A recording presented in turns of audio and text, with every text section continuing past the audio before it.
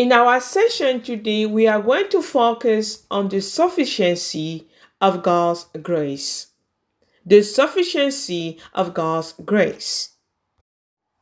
Only the grace of God disentangles the cords of pride that holds the heart of the natural man captive, profanes it, and prevents it from seeking after God. Grace pulls us out of the dark and filthy pit that imprisons our souls and gives us a new heart and a new mind that accept and understand the things of the Spirit. In other words, it's by God's grace alone that we are emptied of our moral corruption, freed from the bondage of sin and the stink of death, and filled with love for Christ. God's grace is foundational to our spiritual birth and life. It is the foundation of our ability to love God and to love one another. It is by grace alone that we are delivered from the yoke of corruption and adopted into the family of Christ. It is by God's grace alone that we can live a fulfilled life. Grace is sufficient for our reconciliation with our Heavenly Father and for the fulfillment of the life He has prepared for us in Christ Jesus. The works of man cannot cover him. It doesn't matter how hard he labors, he remains naked before the Holy God, alienated from His glory.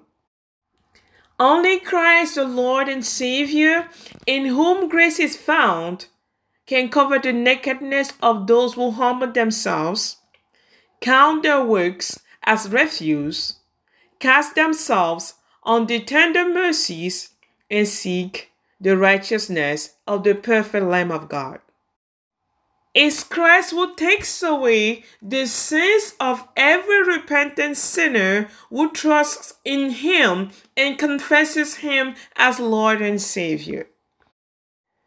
The prideful and self-righteous, those who store up for themselves earthly treasures, anyone who seeks the glory of man or that in which the Lord does not delight, cannot inherit the kingdom of God. For thus says the Lord in Isaiah 66 verse 2.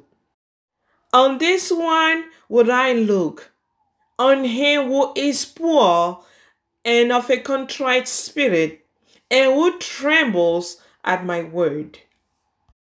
John 14 verse 23 declares the Lord, if anyone loves me, he will keep my word, and my Father will love him, and we will come to him and make our home with him.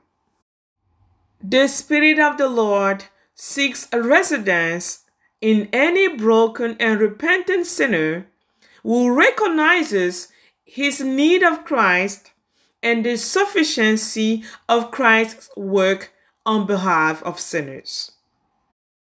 It's by no means necessary for man to add works to God's grace in order to make the redemptive work of Christ effective. In vain is salvation hoped for from works.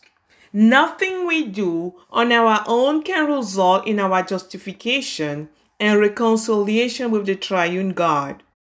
For in the Lord our God alone is the salvation of sinners. God's grace is sufficient to establish fellowship with Him. The redemptive work of Christ is complete.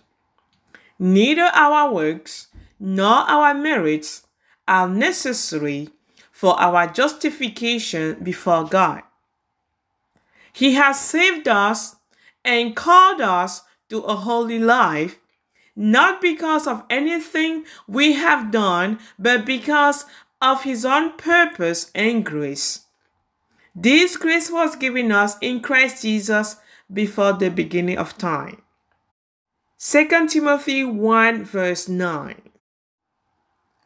So everything that pertains to our life in union with God is absolutely outside the realm of human power, will, and authority. It is exclusively the result of God's grace, mercy, and love. We contribute nothing to our redemption. We simply benefit from the work of Christ. Furthermore, we are all sustained daily exclusively by God's grace.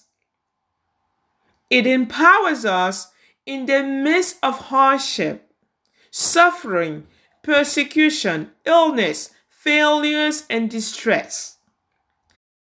We are undergirded by the grace of our Lord.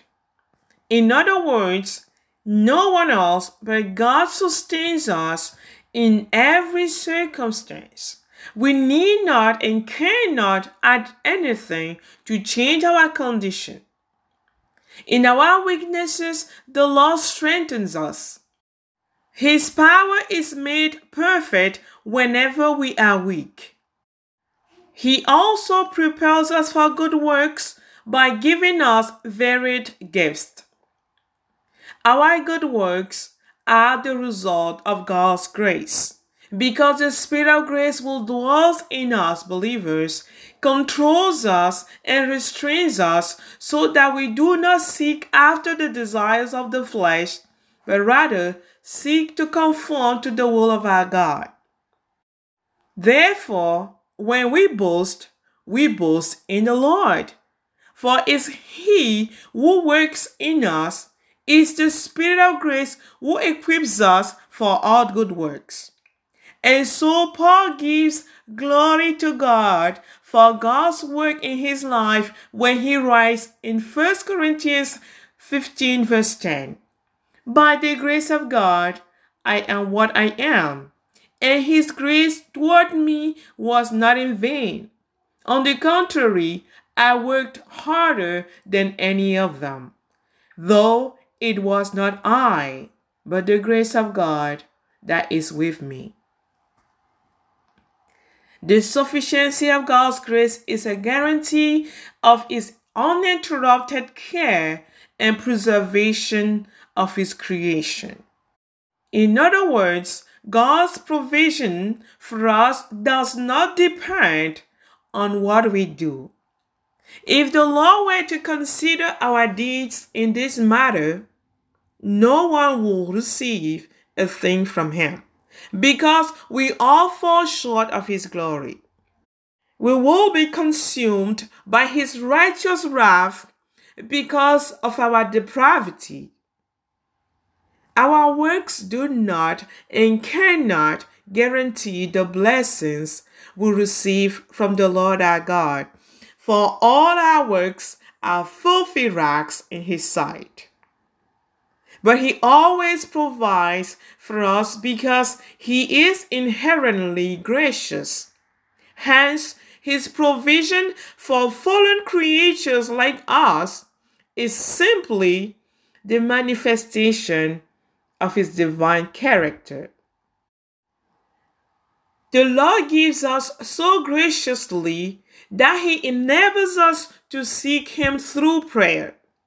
And so the Apostle John writes in 1 John 5, verse 14 to 15.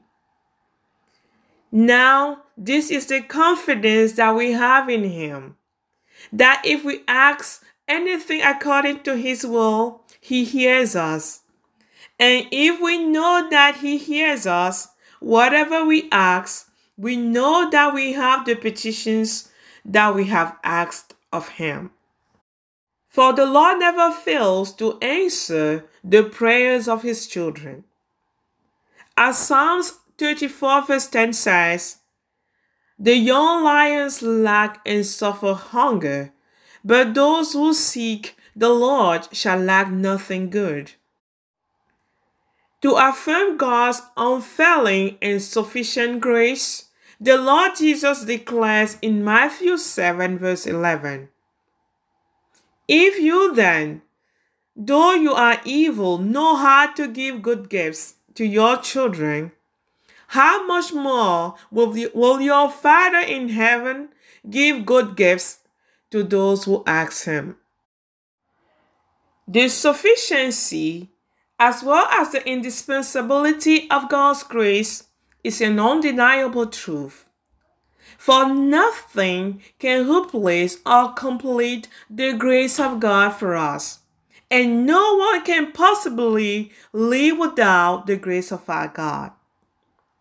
Whether we honor the Lord our God or not, we all need and thus receive grace from Him. We are all sustained by the grace of our Lord.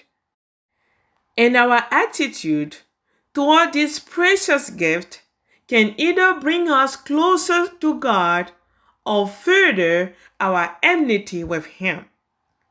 Therefore, we should ask ourselves this question: how are we to respond to God's grace? We are going to answer this question in our next session. Stay tuned.